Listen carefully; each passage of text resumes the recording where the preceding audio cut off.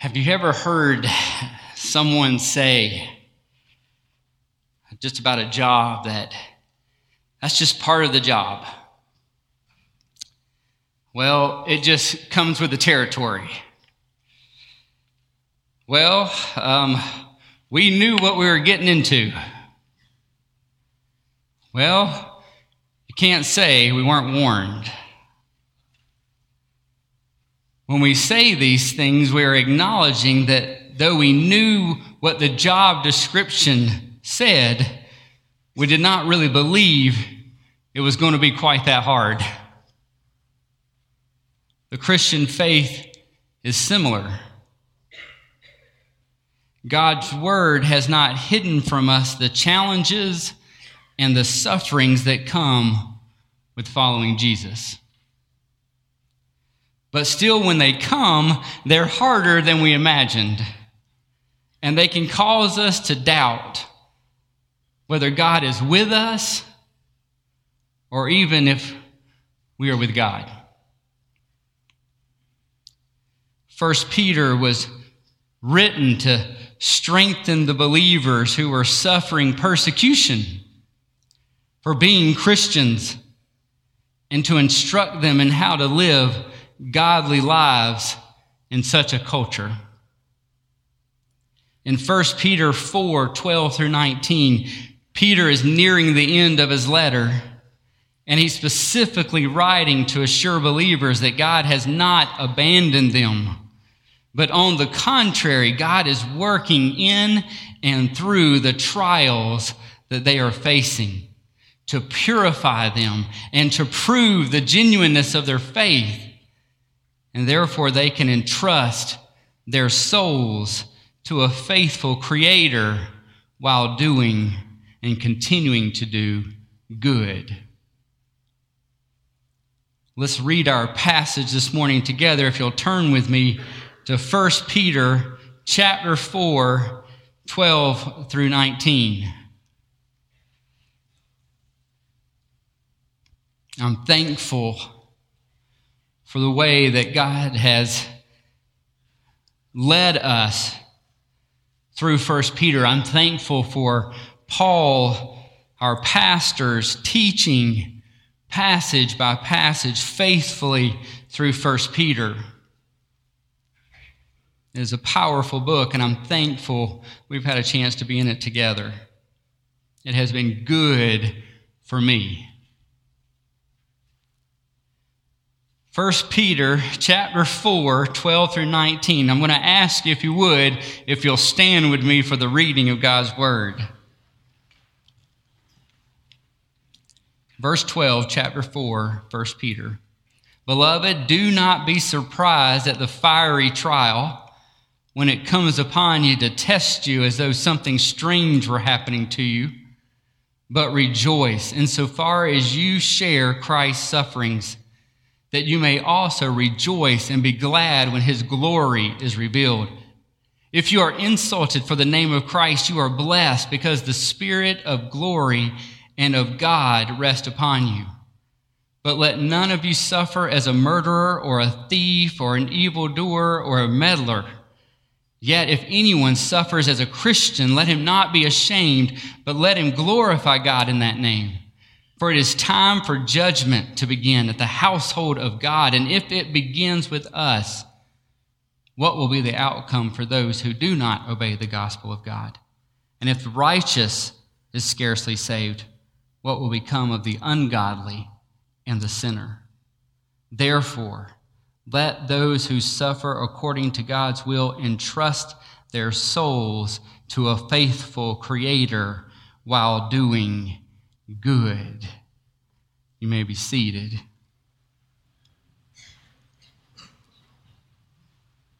Peter, writing this letter to the churches that are in what is then Asia Minor, what is today modern-day Turkey.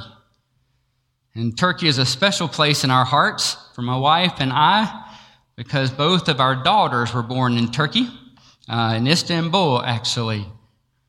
But at this time, it is a hard time to live in that region of the world. In fact, it's during the time of Nero and the Roman Empire and the persecutions of the Christians. And so they are facing very hard trials, and they are suffering. But Peter writes them this, and just starting in verse 12, "Beloved, do not be surprised at the fiery trial when it comes upon you to test you, as though something strange were happening to you." Do not be surprised, beloved. First thing he wants them to know is that trials and suffering for a Christian are not strange. In fact, Jesus said in John chapter 15, verses 18 through 20, "If the world hates you, know that it has hated me before it hated you. If you were of the world would have loved you as its own. But because you are not of the world, because I chose you out of the world, therefore the world hates you. And remember the word that I said to you, a servant is not greater than his master. If they persecuted me, they will also persecute you." Paul, writing to Timothy in 2 Timothy 3:12, said, "Indeed, all who desire to live godly lives in Christ Jesus will be persecuted." You want them to know, do not be surprised or think that this that has come upon you, the fiery trial, is strange. Many of you may know my story, our story, or you may know bits and pieces of our story. We worked for a number of years overseas, and we worked in a country where it was illegal to proselytize. It was illegal to share the gospel with the intent or hope that the person hearing the gospel would respond in faith and believe and be saved. We lived in this country for a number of years. It was actually a good while ago. Noah was now 13, at that time 3. And Grace, who is now 11, was 1. And so our family was young, and we were living in this country, and we were working, and we lived and worked in a remote area of this country. Not just remote because it's far from here, but remote because it was remote there. I mean, you go to the end of the road, keep going, and we'll be out there somewhere. And in fact, our supervisor used to say, if you just go to the end of the road, keep going, you'll find the Thompsons. So that was us. And so we lived out there, and we worked out there. And because we had a mandate, even though the law said not to proselytize, we were called to make disciples and to share the gospel, which is the power of God unto salvation for those who believe. And so that kind of put us in a little bit of a tricky situation in a country where that's illegal. I remember my mom sent me a book. If you know me at all, that's exciting. It excites me to get a book. And so, especially out there. So when I get a new book, and not only a book, but it was a John Piper book. And so I was extremely excited. So I get the book and I look down at its cover, and the name of it is Suffering and the Sovereignty of God. Really, it should be called Suffering and the Sovereignty and the Supremacy of God over all things. I was like, okay, that's an interesting book for my mom to send me. But I was excited, and so I opened it up, and I like to read the introduction. It just kind of prepares my heart, gets my mind in shape. I know what to kind of frame the book. And so I jumped into the book, and I start to read the intro, and I get to the last bit, and it's a prayer. A strange prayer, actually, written by John Piper and Justin Taylor and the others who contributed to this book, like Joni Eareckson Tada and Nate Saint, if any of those names mean anything to you. They are those who have suffered, either for the sake of Christ or suffered for the glory of Christ. And this book was unusual. It kind of stopped me in my tracks. It said, our prayer is not that this book would make the bestseller list or receive acclaim and praise. Rather, our prayer is that God would direct the right readers in accord with his sovereign purposes. They pray that this book would find its way into the hands directed by the sovereign God for those whom it was intended for. And it goes on to say the ones that it was intended for were those who were in or had suffered. They said, Lord, lead this book to those who had suffered, that it might give them hope. But it also said, lead this book to those who are in the midst of suffering, that it may give them strength and hope. And so what did I do? Put it down, because I hadn't faced suffering yet, and I didn't really feel like I was in the midst of suffering.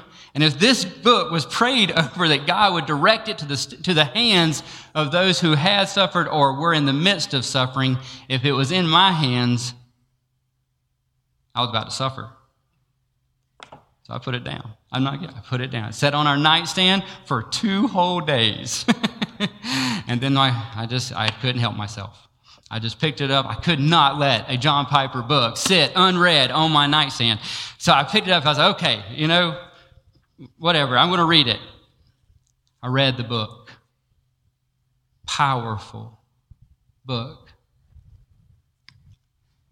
Literally, the day after I read this book, we got the first knock on our door from the officials. It would be the first of many. Not only knocks on our door, but then they would start to want me to come to their door. And then they would finally, at the end of that time period, they would deport us from their country.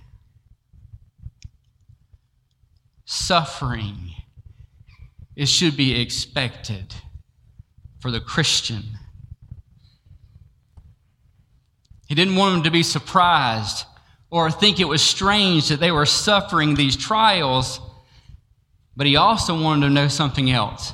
And I'm going to have to do something that is a little out of character, but you have to go with me, if you would, down to verse 19, to the last verse of our passage today. And we're going to work our way back up to the top and down, but I want you to have this anchor to hold on to everything else. The anchor is this. In 19, he says, therefore, let those who suffer according to God's will. What he was saying is that God is sovereign over their suffering, that God is literally working for them, their suffering, according to his will. If you look at what it says there, and it says, beloved, do not be surprised at the fiery trial when it comes upon you to test you. He says these trials that were coming upon these believers that Peter was writing to were fiery trials. They were for a purpose of testing. But why were the trials coming? We have to look back into the passage just a little bit. If you'll walk with me here, just listen for a moment. I'm going to walk you through each chapter of the book or the letter, that you might hear what kind of trials they were facing. In chapter 1, verse 6, it says they were grieved by various trials. That's pretty general and pretty broad, but in chapter 2, he compares their suffering with that of Christ Jesus and says that he was reviled, but did not revile in return.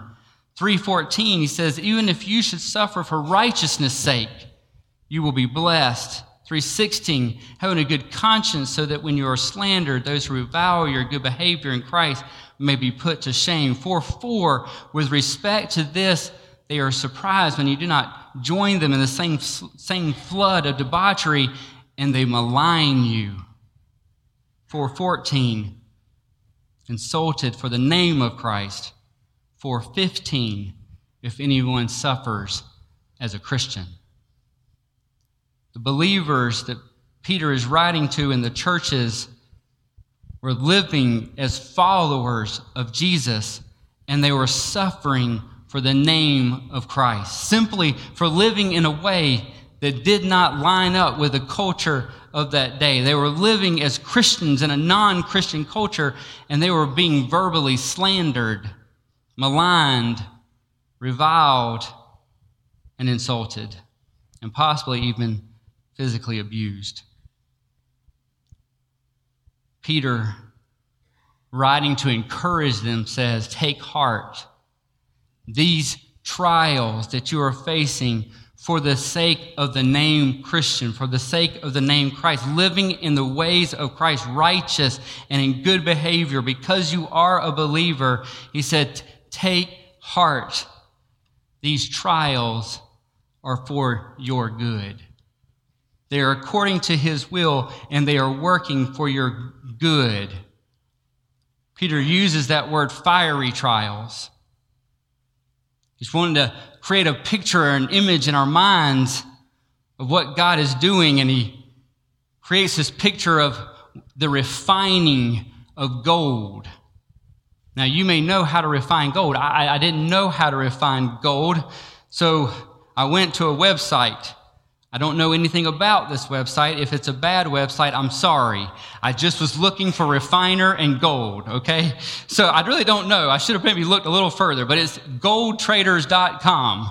But it had a nice little blip on what it was to refine gold. And the craftsman, it says, would sit next to a hot fire with molten gold in a crucible being stirred and skimmed to remove the impurities of dross that rose to the top of the molten metal. It says the flames would reach up to 1,000 degrees Celsius. He says these trials that you are facing are fiery, not so much in intensity, but in purpose. They're there to purify you. God is working according to his will to purify you. Literally, the working of these things, the trials in your life are separating inside of you the desires for the things of this world from the things that are of God. Literally making you pure or righteous or holy. These fires are doing their purpose. These trials are working in you literally to separate your heart and desire from the things of this world, the things that could be pleasures, protection, acceptance, anything that would hold your heart captive in this world, literally pulling it apart.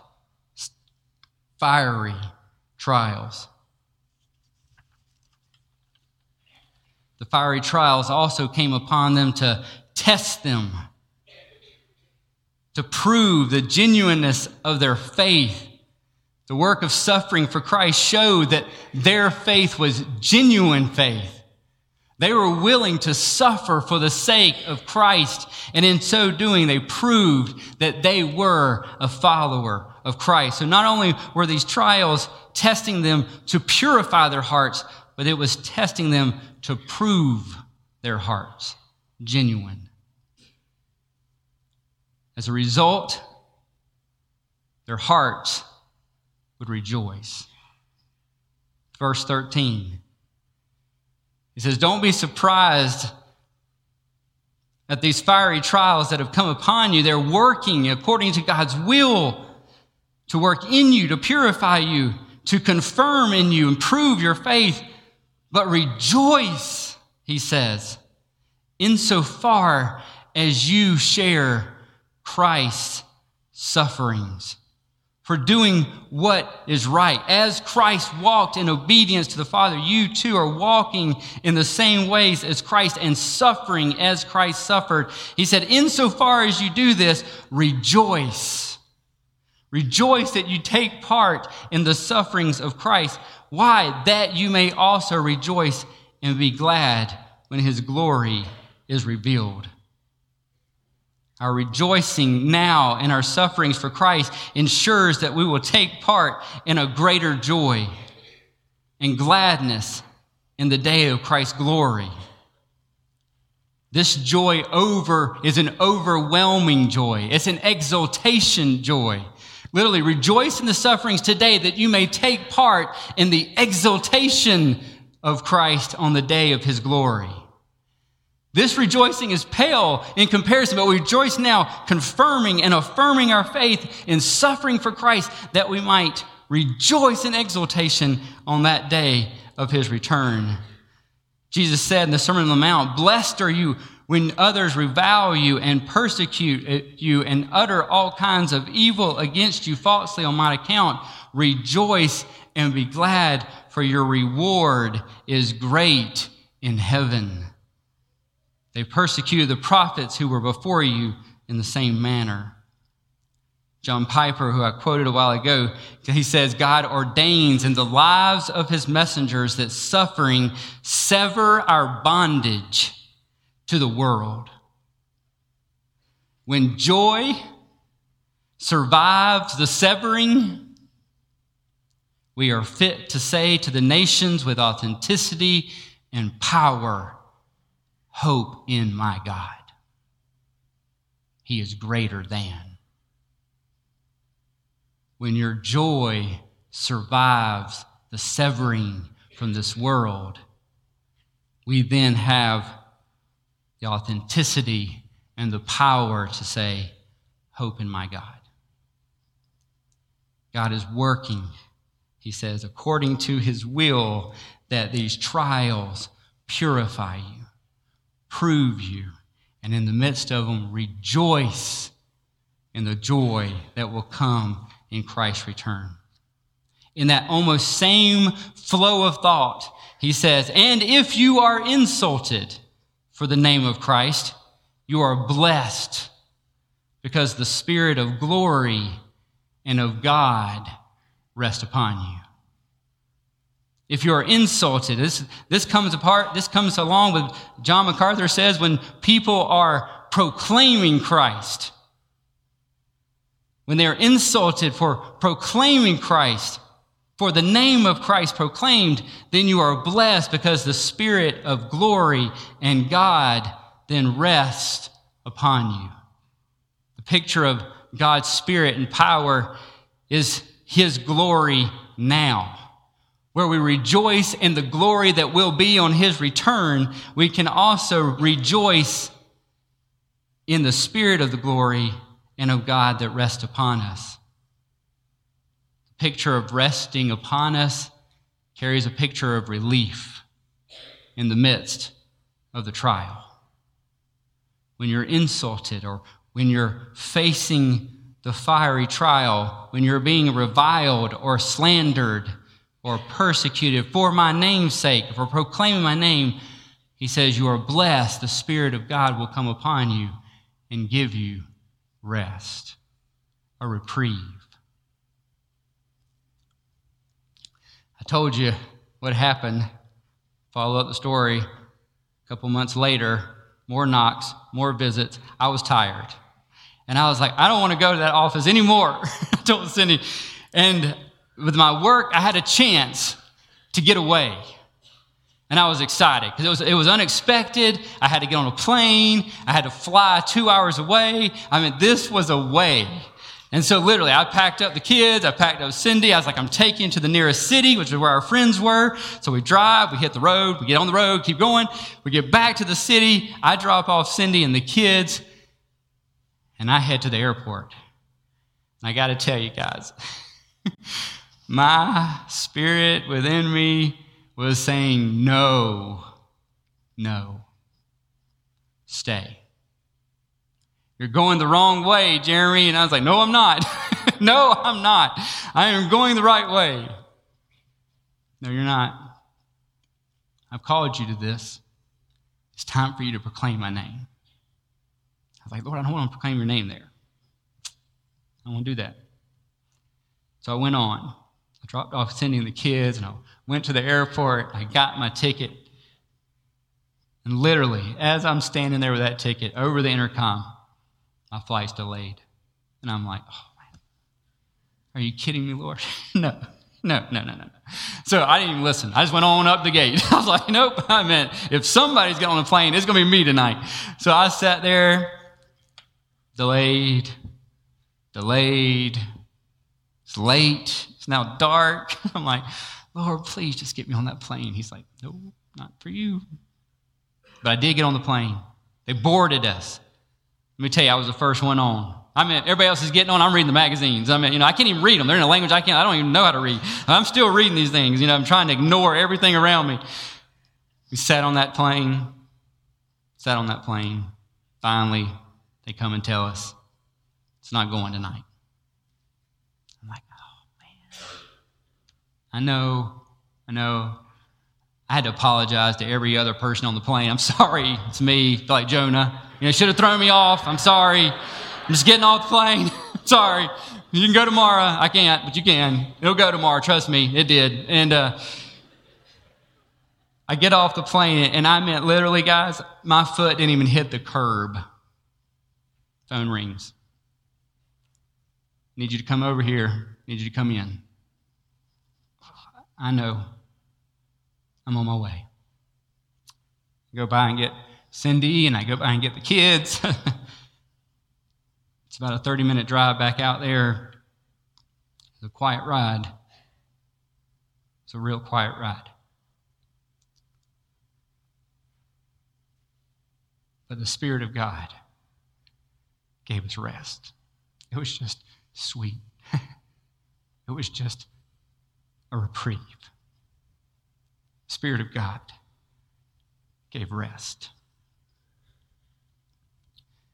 According to the will of God, He calls us literally, us to suffer for the name of Christ, that we might be purified, that our faith might be proven, genuine, that we might have the opportunity to rejoice in the sufferings of Christ, that we might take part in the glorification of Christ and the exaltation of that glory, and that we might enjoy the rest of the Spirit of the glory of God. Peter continues and he says, "Let no one suffer as a murderer or a thief or an evildoer or as a meddler. But, or yet, if anyone suffers as a Christian," he says, "you should not be suffering for these things." This isn't the same kind of suffering. This is suffering deserved. To suffer as a murderer or a thief or an evildoer or a meddler, then you suffer and you receive the consequences of your sins. But he says, yet, the difference, the contrast, if anyone suffers as a Christian. And that was a derogatory term.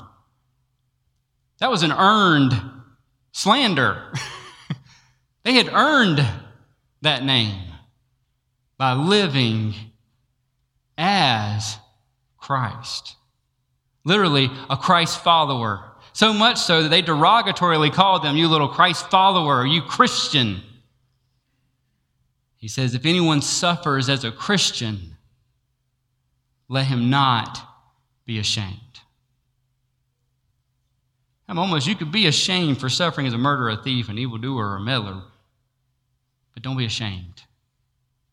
Not in the sense of embarrassment, but literally, don't deny his name.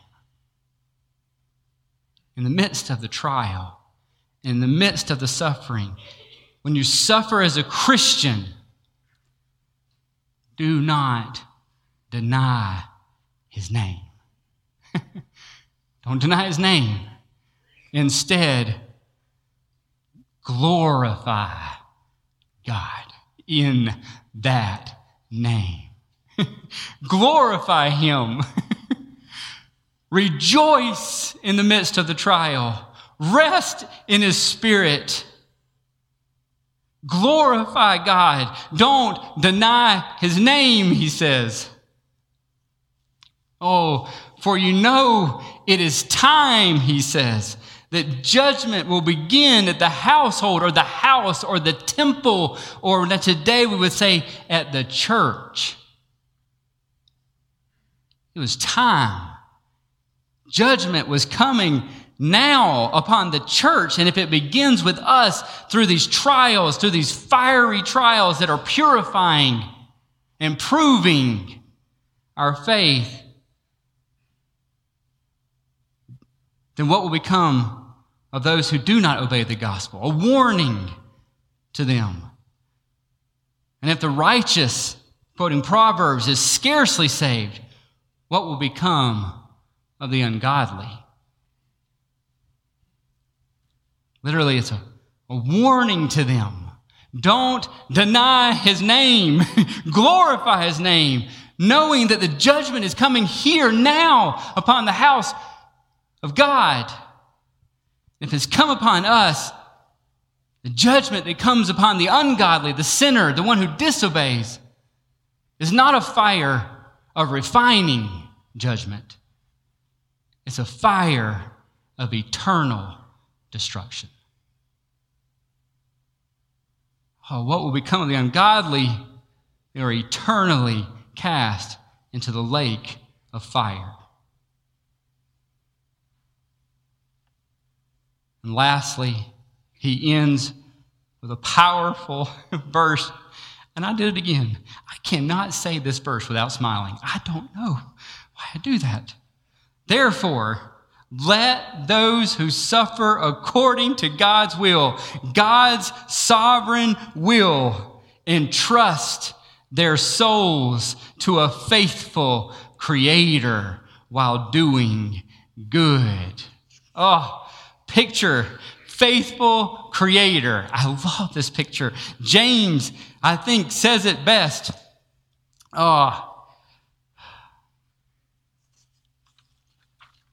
Do not be deceived, my beloved brothers. Every good gift, every perfect gift is from above, coming down from the Father of lights, with whom there is no variation or shadow due to change. He says, entrust, literally, it's a banker's term, to give to someone for safekeeping, to entrust to someone for safekeeping. Same word that Jesus used on the cross, actually, when he said, Father, into your hands I entrust or commit my spirit. He says for us to entrust our souls or our whole selves to the faithful Creator. Who is this faithful Creator? He is the good gift giver. He is good. He is the one who is the Father of lights, which means he created those lights in the heavens. He's the creator of the universe in power and in might. He is good. He's the faithful gift giver, good gift giver. He is powerful as the creator of the heavens and the lights. And those heavens and those lights, they cast shadows. And those shadows move. But it says he does not move like the shadows he created. He is faithful. The picture is entrust yourself to the God who is good, who is the creator and all-powerful and sovereign over all things, and is faithful to his promises and to his people. Christians do not suffer accidentally or because of the irresistible forces of blind fate. Rather, they suffer according to God's will. So therefore, entrust yourselves to the faithful Creator and continue doing good. John Bunyan, writer of Pilgrim's Progress, these are his thoughts concerning 1 Peter 1, 4:19. It's not that enemies will, nor what they are resolved upon, but what God will and what God appoints that shall be done. And as no enemy can bring suffering upon a man when the will of God is otherwise, so no man can save himself out of their hands when God will deliver him up for his glory. We shall or shall not suffer, even as it pleaseth him. God has appointed who shall suffer.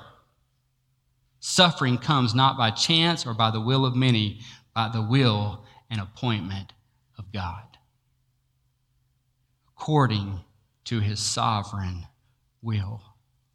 Entrust yourself to the faithful Creator and continue doing good. One of the things I did And I read this book, and those knocks started coming at my door. As I went back to one of the chapters, and literally, I wrote down every verse it referenced. I still have it today, actually. I was looking at it last night, and it still got dirt on it from where we were. But I carried these verses, and I carried them with me every single day. And I read them over and over and over because they proclaimed the sovereignty of our God over all things. It proclaimed him as the faithful creator over all things. And so I rested and entrusted myself to him who is worthy. Who is worthy.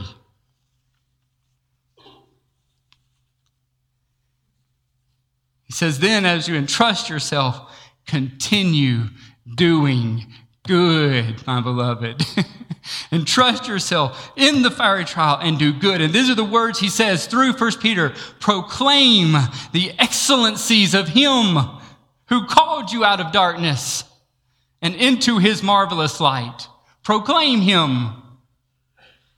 I urge you, beloved, he says, as sojourners and exiles, abstain from the passions of this flesh that wars against your souls, and keep your conduct among the Gentiles honorable. Continue doing good, so that when they speak of you as an evildoer, they may see your good deeds and glorify our God on the day of visitation. Submit yourselves to governments and masters and husbands. Call to unity and humility and forgiveness. Live in such a manner that people will ask you, what is the hope within you? And you may give a defense for that hope.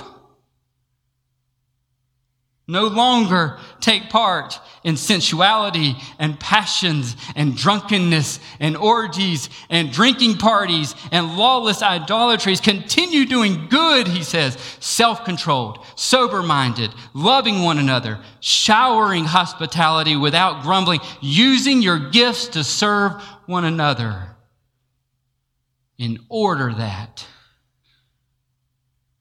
God may be glorified through Christ Jesus in everything you do. In everything. Continue doing good.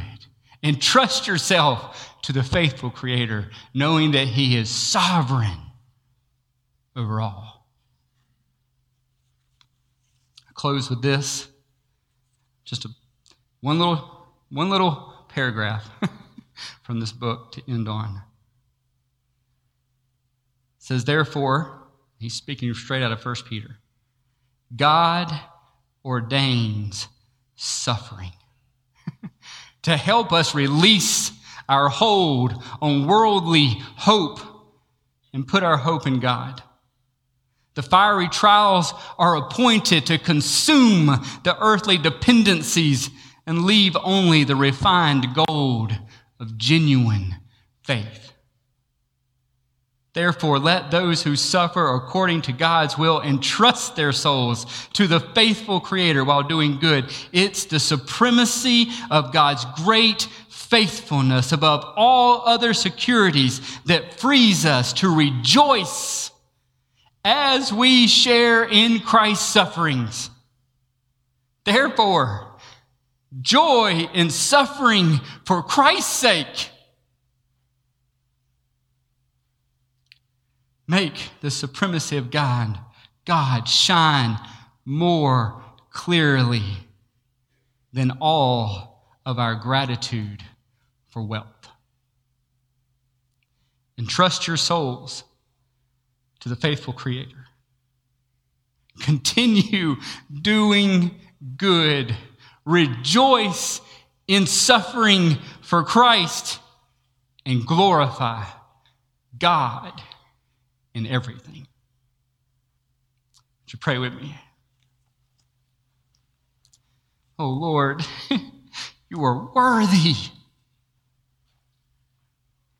Lord, I pray for my brothers and my sisters in this body of believers, Lord, that God, they would entrust themselves to the faithful Creator and continue doing good. Suffering for the cause of Christ, suffering for the name of Christ,